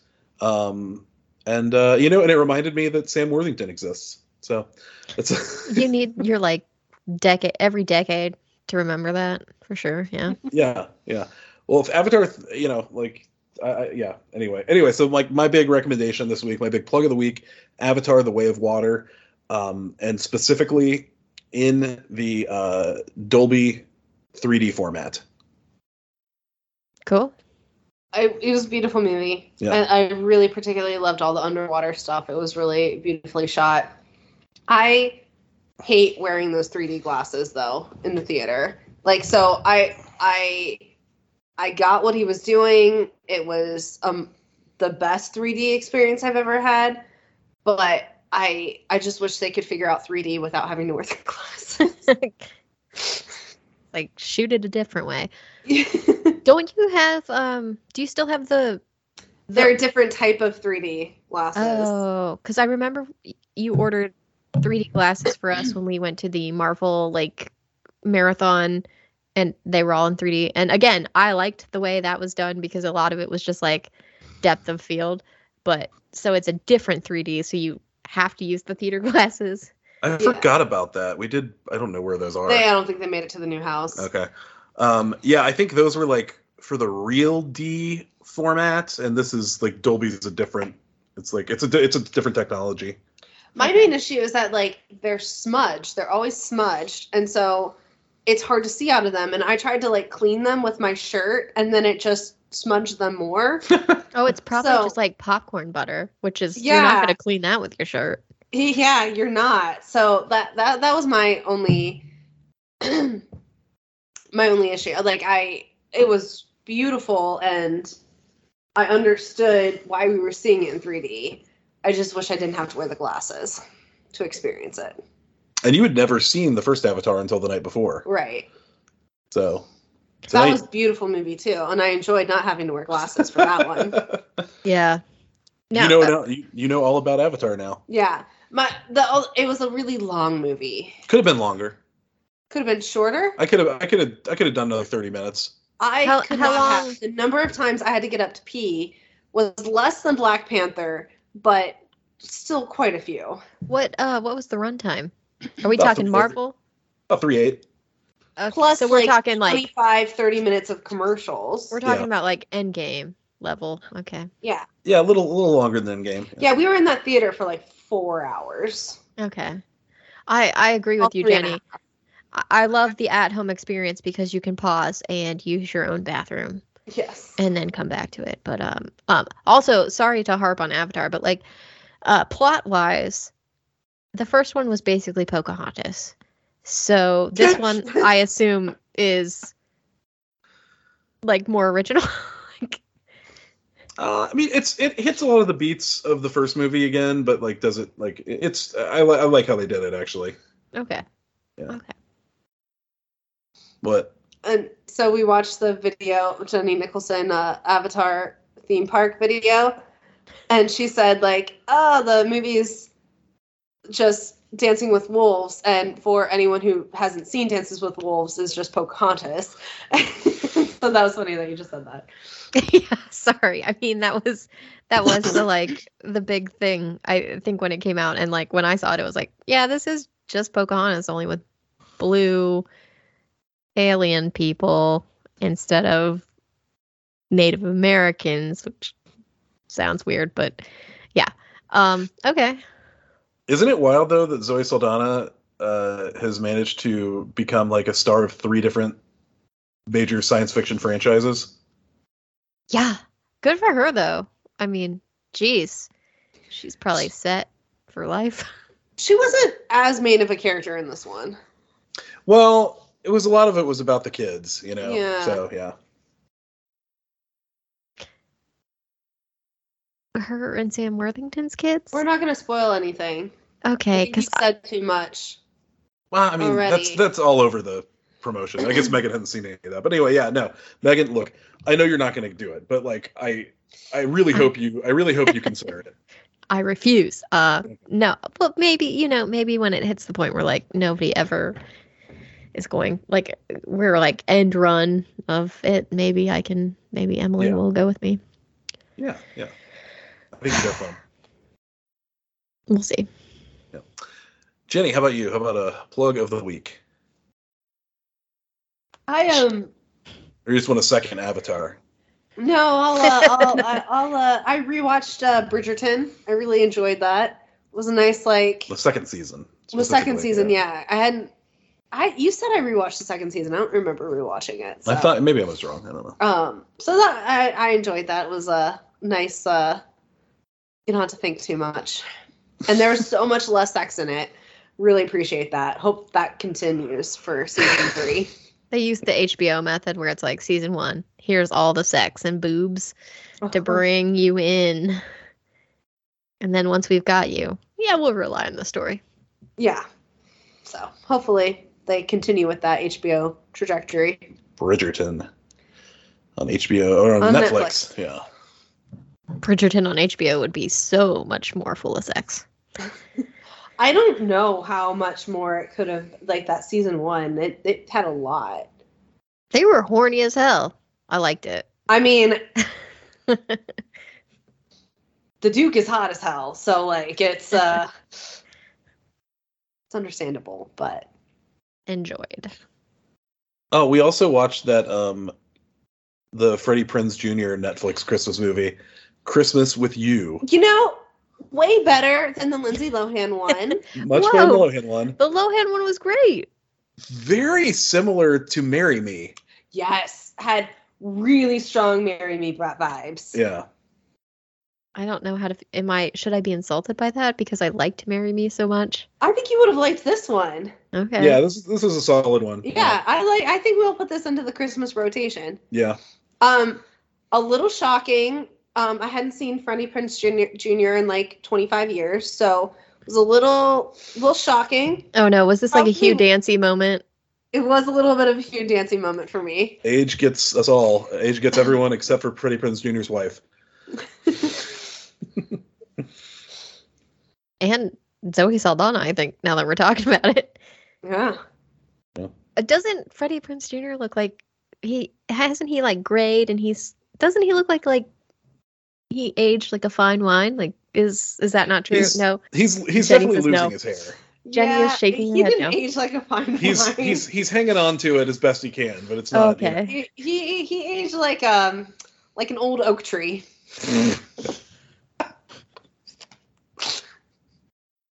I truly don't know how to take that, but I guess it means he's sort of losing his hair, but he's trying real hard to hold on to it. Real wrinkly. Jenny, how old is Mr. Prinze Jr. at this point? Well, it's got to be like almost 50. Wow. Right? I thought he was in his 40s. I guess that's why I was so shocked. He's 46. Okay. Oh, the look on Jenny's face. It's just like, no thank you, Mr. Freddie Prinze Jr. Andy sent you the picture. Wasn't it just the cover? I've seen the cover. No, it was like his first scene. Like, I thought maybe it was a different person in that scene. He was making a goofy face, though. I know what you're talking about. He made a lot of those faces. I don't think that helped. I think if he had just kept his face, like, kind of straight and did less weird face acting, it wouldn't have been so noticeable about the aging. Okay. That movie is called Christmas with You. An indictment of Freddie Prinze Jr. aging. I feel so bad because probably I hit a wall and like I am getting a lot of wrinkles now. But like I know in 6-7 years people are gonna be like, ugh. So I shouldn't say anything. But also like I'm not paid movie star money to maintain any sort of like wrinkle free, super tight look to me. So I don't feel as bad. We also watched Harry Potter 1 on Christmas Day, as we often do. And then Andy, because Harry Potter doesn't have as strong of a Christmas theme, decided on his pick that he was going to subject me to a Batman movie that was horrifying. It was horrible. Was it Batman 2? Batman Returns? Yes. It was, oh my God. And it's on Christmas Day, and it's all about... Oh my God, it was just... You know she hates Danny DeVito. It's terrible. Yeah, she really didn't like it. We got like about 45 minutes into it. She was not taking on it. Triggered something in my brain to be in a bad mood for a day and a half afterwards. Did you reach the part where he bit the guy's nose off? No. That feels like it would have been a breaking point if you had. We got to the point where like Catwoman shows up. Michelle Pfeiffer looking hot as hell, and you didn't want to yeah, of course, but keep watching? There was bad things happening in that movie. Yeah. We watched Elf. Elf's good. Yeah, we watched Elf on Christmas too. Yeah. Nice. Elf is great. Elf, yeah, it's hard to hate Elf. It's just a feel-good, well-behaved movie, as Jenny likes to say. it kind of like there's that bit near the end with like the chase in the park where I just kind of feel like, all right, let's like, Come we on, just Santa. get through this? Let's move it along. But other than that, I love it. Yeah, So, it's a good holiday. All right, Megan, how about you? How about play of the week? I have not gotten super deep into anything this week, but I will jump back a couple weeks and give a plug for the Woodstock documentary on Netflix, Woodstock 99. I watched that, texted Andy about it. It's a real fucking ride is what I'll say. I can't say I had any interest in Woodstock going into it, but man, did they pick a stupid lineup for something called Woodstock that was trying to, quote, adhere to the spirit of Woodstock 69. Got a lot of angry music in there. Music I listened to during high school, don't get me wrong. We got some Korn, we got some Limp Bizkit, we got some Bush, Gavin Rossdale with The Body. But can you call that a hippie, Woodstock event? No. But it's fascinating to see what they did. It's like a 3-episode docuseries, and Jewel shows up for like 5 minutes. I think she's the only artist that I would be like, yes, that seems correct. Jewel is at Woodstock. It didn't go well for her, though. Did not go well. Oh, no. What happened to Jewel at Woodstock? Oh, the crowds are so mean. And by the time she showed up, they were all whipped into a frenzy. And it was like day 3. All the angry bands? Well, and it was day 3, and they were like hungry, tired, didn't have much water. And then Jewel came out and tried to sing about peace and love, and they were like, fuck that. And so she was like, well, I'm going to go now. She left. A Fyre Fest situation where there wasn't food and water for people? It wasn't quite Fyre Fest in that they didn't advertise like, hey, it's a bunch of rich Instagram influencers coming, but they like didn't let them bring water in. They had to buy the water, and the water costs like $15. So, people just didn't buy water, and then they started to dehydrate, and shit got bad. But Jewel, she tried to sing about peace and love, and they were not having it. It's too late, Jewel. Maybe on day 1, but not day 3. Maybe if she had come out with just like a hose, and just like gave everyone a little bit of water. I feel like they would have appreciated that. Yeah. And like I think one of the takeaways I had was that these people were idiots. The Red Hot Chili Peppers closed out Sunday night, and Jenny, we've been to music festivals. You know that Sunday night's the big like, this is it. Yeah.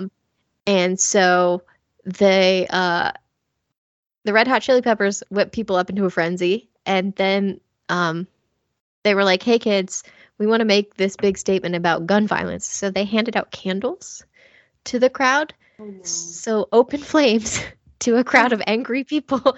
And so surprise fires started by people. People were mad, and they started fires. And it's just like, some decisions were made. It's wild. It's a wild documentary. Even if you don't really care about that stuff, it's still super interesting. And I enjoyed it thoroughly. But also like the organizers of Woodstock, they were in over their heads, and they made some stupid decisions because of capitalism. Yeah, $15 for a bottle of water certainly seems like a stupid decision. I feel like bringing on like Limp Bizkit and Korn to Woodstock again. Weird decision, guys. Weird decision. So that is. Do you know what that documentary is called? I believe it's just called Woodstock 99. It's on Netflix. Netflix produced, so it's the only way you're going to be able to watch it.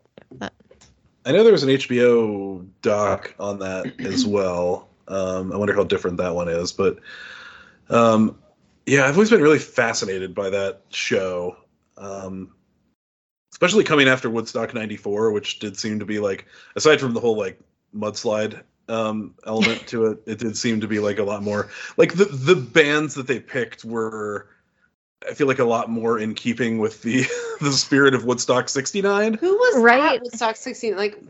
Like I know it was like a hippie but you got Jimi Hendrix, you got like Janis Joplin. Yeah, like more like peace and love bands. Was Simon and Garfunkel there? Is that too early? Let me see. Let me look at it was much more like a communal, like, you know, they weren't like selling food. They were bringing food and like making it for people. And Right. it was, I mean, and there were drugs, obviously, but like the kind that like bring you down, not like make you insane. I've got the full lineup of the original Woodstock here. Richie Havens, Swami Satchidananda. Oh yeah, there was a whole like meditation station at the original one. Sweetwater, Bert Summer, Tim Hardin, Ravi Shankar, the sitar player, who is, I believe he's his daughter is Nora Jones, right? Is she? I think. I want to say yes. Okay, I'll believe you. I might have made that up. For some reason. His daughter, Nora Jones. Yeah. Melanie, I don't know who Melanie is. Arlo Guthrie and Joan Baez. That was day one. Joan Baez. Then the second day was Quill, Country Joe McDonald, Santana, John Sebastian, Keith Hartley Band, The Incredible String Band, Canned Heat. Canned Heat I've heard of. Mountain, Grateful Dead. Okay. Creedence Clearwater Revival. Yep. Janis Joplin. All right. Sly and the Family Stone. Okay. The Who. Oh. Awesome. And closing it out with Jefferson Airplane. Okay. So a strong run from from Grateful Dead through Jefferson Airplane. My God. I mean, then finally the last day is Joe Cocker, Country Joe and the Fish, 10 Years After, The Band. Yep. Johnny Winter, Blood, Sweat and Tears, Crosby, Stills, Nash and Young. Oh. So Paul Butterfield Blues Band, Sha Na Na, and closing out with Jimi Hendrix. Yep. Because that was the one where he did the not Pledge of Allegiance, the national anthem. National anthem. The like, but as like kind of a protest, and it was like, you know, dirty and like guitar sound, you know, like he did that. Rules, yeah. Mm-hmm. Wyclef Jean did the same thing at 99, but the spirit was not there because I don't think anyone was old enough to know that reference. And he also said, go ahead and throw bottles now. And so they just threw all their plastic bottles at him. And so they trashed the place. Wyclef, why is what I would say to that. Strange choice to tell people to throw bottles at you. But then they just started throwing bottles at everybody. Like, one funny part was Carson Daly was trying to like say some stuff, and I think Carson Daly's an idiot. So yeah, they were just pelting him with bottles, and he's like, this is wild, Woodstock. And it's like, get out of here. Get out of here, Carson Daly. It's good. It's like a weird peek into that time. I don't know. I thoroughly enjoyed it. It took me back. I really liked to see the bands of the time, even though some of them were terrible, and did terrible things. Limp Bizkit, I'm looking at you. Fred Durst, you're kind of a dipshit. But like, you know, what a time capsule. Limp Bizkit was a cool band at one time. I will not deny, as embarrassing as it is, that I liked them, some of their songs, but like Fred Durst is just a piece of shit. Like, he's a bad person. He makes bad choices. Wow. What did he do? He told the crowd to break stuff. Like, there's a whole song about it. And when they started like literally taking down like the giant like poles and stuff that hold up speakers and lights, they had to be rushed off stage. And Fred Durst, all he had to say to the camera was like, yeah, this isn't our fault. And it was like, but it was. But you did that. I don't know. It's just, he seems like a idiot. I don't know. Go watch the documentary. You'll see. He sucks. All right. Maybe we'll do that. But to do that, we got to get out of here. So for Megan and for Jenny, I'm Andy. Thank you all for listening to another edition of The Elite Beat. Elite Beat. Elite Beat.